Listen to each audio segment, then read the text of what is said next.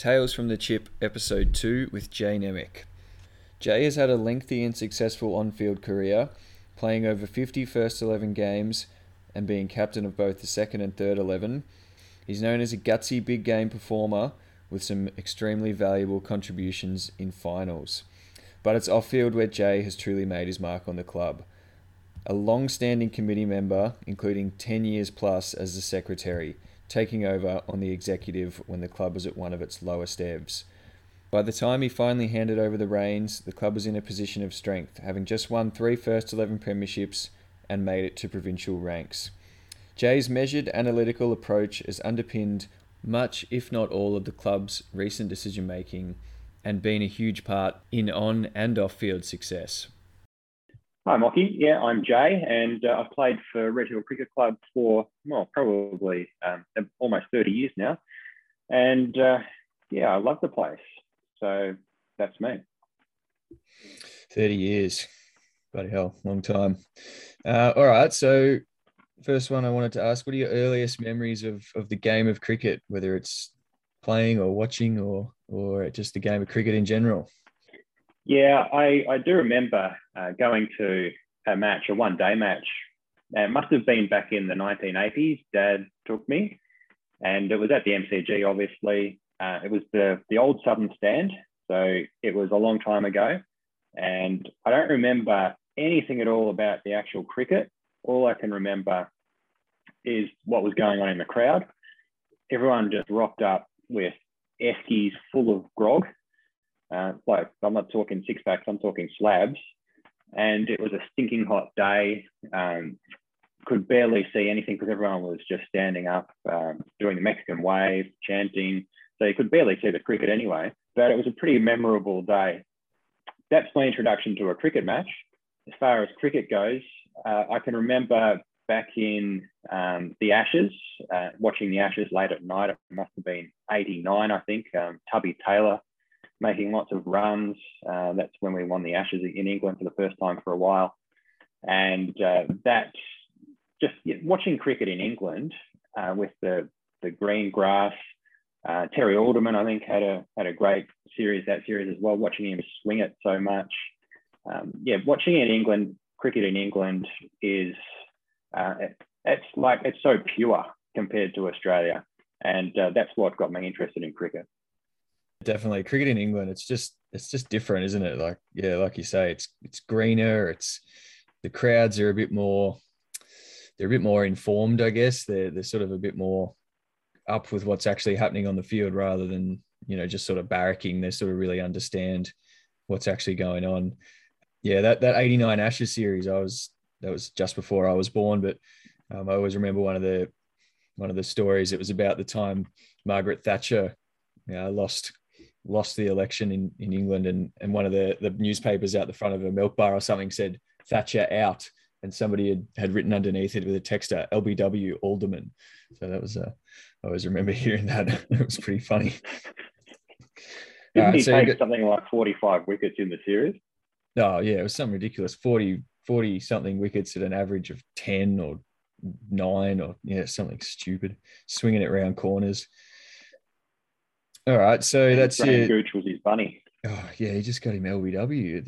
He just stood in front of the stumps and got it on the pads and just give him out. All right, so that's your sort of one day and test memories. What led you to Red Hill?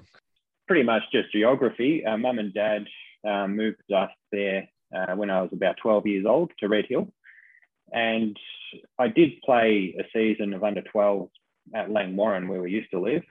But now, when we moved to Red Hill, obviously went to the local club and played at the local club, and Red Hill is a totally different club to Langwarrin. In my opinion, Red Hill's a better atmosphere, and just stuck to Red Hill from then on.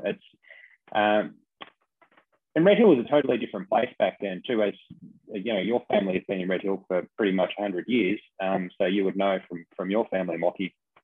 But it was literally just cherry orchards, apple orchards, the old families that were there, and there were none of these things that these holiday houses and millionaires holiday houses that are there at the moment. And obviously it's a very wealthy area at the moment, but back then it was literally just farms, and it was a real rural atmosphere.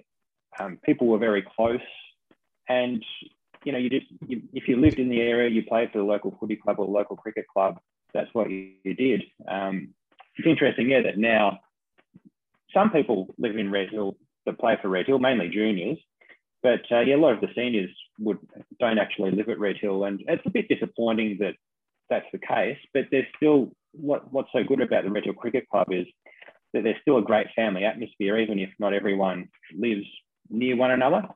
And people like myself, I don't live anywhere near Red Hill anymore, but I still go back to play for Red Hill because you just can't beat that community atmosphere. That's right, what you say about Red Hill evolving over the years. Like, my family moved to Red Hill because that was where you could buy and afford it. That was where you could buy a cheap farm. It was affordable. You could get good land, good farmable land for very affordable price, and that's probably where a lot of the old families ended up in Red Hill, the Di Gregorios and Mox, obviously. It's interesting you say you played 1 year elsewhere, so that's a little bit similar to me. Not everyone's actually aware, but my first year of cricket was at Main Ridge in the under 12s. So no, and they didn't have a team the next season. They couldn't field a team, so that was how I came to be at Red Hill. So if Main Ridge could have scraped together an under 12s team the next year, might not have ever made it to Red Hill. I made a lot of runs at Main Ridge. Yeah, well, maybe I probably never would have started bowling. I would have just stuck with batting the whole time. No point bowling off spin on that ground. All right, so you got 30 plus years of memories. I'm imagining there's quite a few good ones in there. What would be your favorite memory, both on field and off field, in those 30 plus years? It's pretty difficult to remember back when I was a teenager, but back then the club was flying. We were in provincial and we were doing really well. So I can remember some of the players that we had, just remarkable players. You got Terry Doyle, Andrew Brown, Gus Martin. You had Frankie DeGorio still. He's played so many games now, but he was still not in his prime, but doing pretty well back then as well. Obviously, Damien Holmes and his brother Clint as well. So many great players that were playing for us back when I was a kid. I can't remember too many actual moments from back then. So as far as memorable moments go, we probably have to fast forward back to the seconds premiership with BC. That was once again a pretty remarkable season. We went undefeated, and also the first 11 won the premiership as well. So it was a great year for the club, and that's what propelled us to, that was the first starting point to get into provincial that season, winning that subbies premiership. So winning that one was great. And then, a couple of years ago now, won a third 11 premiership. So that was good too. It was in different circumstances. We didn't have a grand final.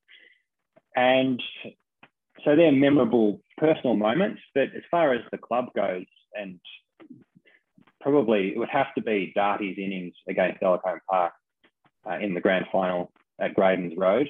I certainly haven't seen a better innings. I've seen quite a few innings for Red Hill. I haven't seen a better one than that. And to win against Delacombe Park, against the odds, and also he copped a bit of flack, Darty, and the whole team copped a bit of flack actually. So to win against the conditions, we did very well. So that was probably my highlight for the club over 30 years, I think, that premiership and that innings in particular. On a similar theme, the Peninsula Premiership that we won a couple of years ago against Somerville, that was a moment to get into provincial, and also to win against Somerville, who we'd had a few battles with. So we've beaten pretty much our two nemesis teams. We've beaten Somerville and Delacombe to win premierships. So they're the memorable moments. Yeah, we've definitely had a couple of run-ins with Somerville that we might touch on a little bit more in a minute. Yeah, I thought you might mention that second 11 premiership a few years back, so I sort of had a bit of a look at that, and yeah, that team was actually probably played a bigger part in the history of the sort of recent history of the club than probably gets spoken about. Pretty much everyone apart from Darty that played in the first 11 premiership that season at some stage played in the seconds that season. So that seconds team, I think it was Darty and Mardo were the only two that didn't play seconds in that season. I played, Torch played, Jamie played, Brownie, Bubs, all played in the seconds at different points during that season, and then ended up as the first 11 premiership side. So that second side to go through undefeated, having changes every week, but also being that sort of breeding ground for the firsts was such a valuable resource, I guess you'd say, through that season to have such a strong second side to feed the firsts. And the firsts didn't have it all their own way that year. We had a couple of struggles. So, we really had to call on that second side a few times. So that was it was really important, how well that side went. Obviously the innings with Darty, I think that's probably my favorite memory of my time at Red Hill from an on-field point of view. Yeah, you couldn't ask for a more fighting, but also classy innings to make 140 or whatever it was out of 300 when we were probably on the ropes 3 or 4 times through that game, 3 for 50 overnight, and to chase down 300 was, yeah, I don't think you'll see a better innings than that as long as any of us are around. That's some obviously some really good memories there. A bit of a light-hearted one. What do you think's the funniest moment from your time at Red Hill?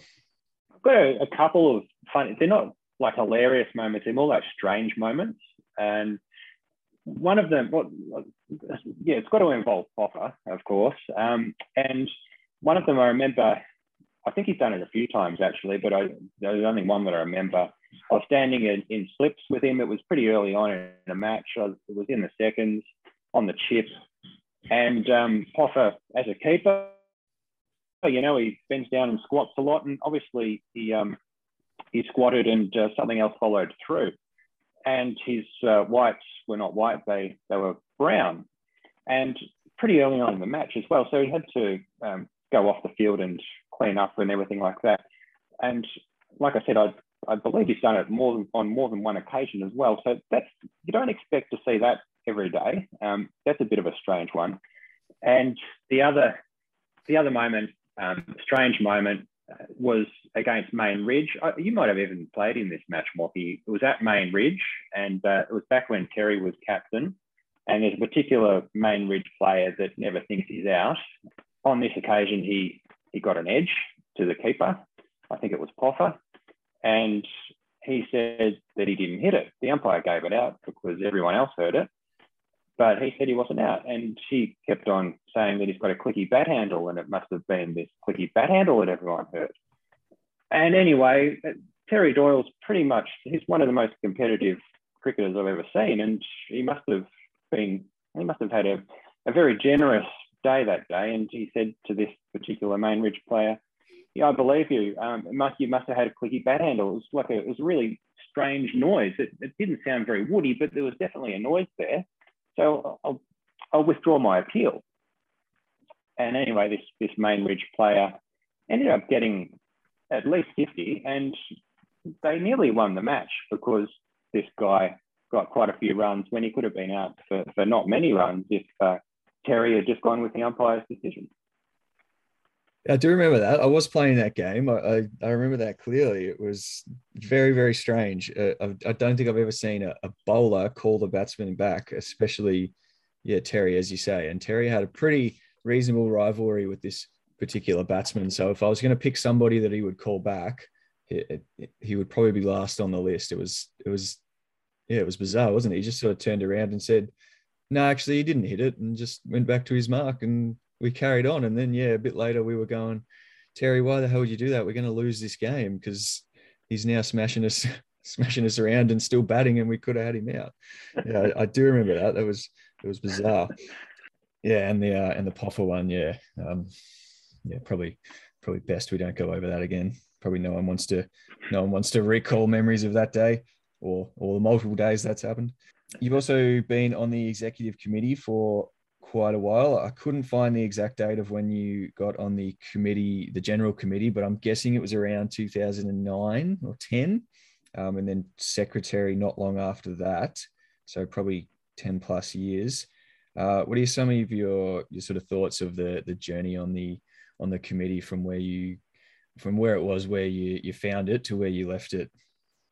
When we found it, and this is what happens at a lot of local community organisations, clubs go through phases, and probably out of all of the clubs in the NPCA, you've probably only got a handful that are really sustainable.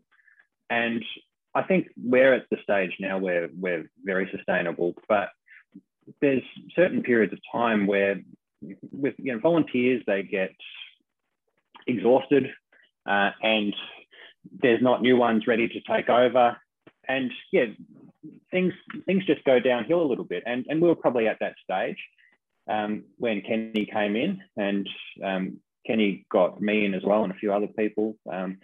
And we started slowly and built up. So it was like, we've always been okay financially. We haven't been desperate financially, but we needed a bit more money. We focused on fundraising and that, and also getting players. And in the end, if you're successful on the field, then you probably, unless you're spending lots of money on players, which we never have, you're probably going to be pretty successful off the field as well. And so we started slowly, and we built up, and now we're in provincial. We've gone pretty much 180 degrees there. We've done everything that we needed to do to get into provincial. Now we need to obviously do our own provincial. But if I look at it when I first started on the committee, pretty humble beginnings, and there were a lot of new people on the committee as well. Well, I think the good thing is a lot of those people have stayed on the committee for substantial periods of time. We had good consistency there, and they were good people, and some of them are still on the committee as well. And they're the ones who are seeing us through, and that's why we've been so successful. Yeah, definitely. You're definitely right about the cycles, especially in a smaller market like Red Hill. We don't have the catchment of a Langwarrin or a Mornington or a Mount Martha or anything like that. So it is going to be a bit of a cyclical sort of thing. And when you're at the top of your cycle, you got to make the most of it. And you're definitely right about the on field or the off field mirroring the on field, because everyone loves a winner. It's sort of as simple as that. If the team's winning, you'll go well. Now during that time, we've had a few stoushes with the NPCA, which you've been a bit of a part of. I don't want to be really bad mouthing the NPCA or anything on here if they ever happen to listen one day, but maybe just a sort of general thought on some of our stoushes and the way they've gone, or the way the results have panned out. It's as someone who has been in the legal profession for quite a while and worked at a court, I have seen what natural justice is about and what fair process and everything like that. And I suppose if you go through a fair process and you come out the loser, then you can say, okay, at least we had a good argument. We gave it our best shot, but we came out the loser in the end. But we feel that throughout the process, everything was okay. Unfortunately, things weren't like that with the NPCA. So it leaves a bit of a bitter taste when you know that you've got a really good argument, a winning argument, according to all of their own rules, but the process is not necessarily fair. And as more money comes into the NPCA, it will become like football. There will be legal representation. And when there's legal representation, things will change at the NPCA. But at the moment, we're still a bit bit behind what other sporting organisations are like. Like I said before, there's only a handful of sustainable clubs in the NPCA, and so you've got committee members who are doing a hell of a lot of work to get the club, just to keep the club afloat. Really, they can't concentrate on bigger picture things like with the NPCA, and that means that there's not as much pressure on the NPCA to reform itself, and they've been accountable to the member clubs because they get voted in. The particular people get voted in every year, but their procedures are not particularly accountable, and that I think a lot of that is because the clubs simply don't have the time or the energy to be able to keep them accountable in that respect. But it'll happen. It will happen. And there's been so many, I can't count the amount of time that we've had a bit of a stoush with the NPCA, and they have changed pretty much their interpretation of their own rules to suit themselves. And that's pretty disappointing, especially when, as a club, as officials of a club, we're trying to make decisions for the best interest of the club within the rules, and there's no consistency. How are you meant to make a decision within the rules when there's no consistency in the adjudication of the rules? That's my issue. And in the end, I was just a club official. I had no power with the NPCA. They had the power. They made their decisions, right or wrong. And all I can do is do what I think the Red Hill Cricket Club has always tried to do, and that's accept the umpire's decision and move on, and try not to get too bitter about it, even though it does leave a bitter taste in the mouth. Yeah, very, very diplomatically put. I think if we could go on all day on that topic, but that's probably a good way of summing it up. All right, last one to finish off. What do you think it is that sets Red Hill apart from other clubs? Like I was saying earlier on as well, it's the atmosphere of the place. Even though there's, apart from yourself and the De Gorios, and there's a few families there that have been there forever, and they've still got some land, their farms. There's not too many farming families left, but we've still got that. That's still in the culture of the club. It's something that I hope will never leave the club. And what makes it so good is that we've got people that have been there for so long, and they're good people. So what you might find in a lot of other clubs is you might get a lot of players and people that come and go for a couple of years, and they'll just go from club to club to club. This is what, and it started, I believe, with Kenny. It was really important to get good people at the club, the no dickhead policy, which you were talking about with Sammy last week. But you don't just get the no dickheads there for 1 or 2 years, you get them there to stay. And then if they stay, then their kids play for the club. And then it keeps on going through the generations as well. So that's the way that we can attract people is with this intergenerational type thing. And you see it now with so many guys in the first 11 who have got kids. Their kids are playing cricket in the juniors, in Milo cricket. That's the best thing about the club. And it's family friendly. We've got, it's not just blokes anymore. It used to, when I first started, it was very blokey, the club. And I know my mum was uncomfortable about going to the club sometimes, but now I really don't think that anyone would have any qualms about going to the club, because it's a very safe place.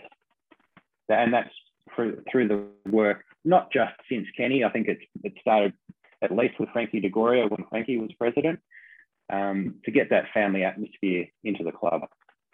It sort of started with Frank. Frank was a bit more professional, a bit more sort of family orientated. Obviously, De Goria is a big family. It sort of flows through the club anyway. And so it sort of started there, and then really sort of kicked off with Ken and yourself when you were sort of in charge of the place. So there's a chat with Fluff. We covered a range of topics there over a long period of time. So I hope that was enjoyable, and stay tuned for the next episode with whoever that may be.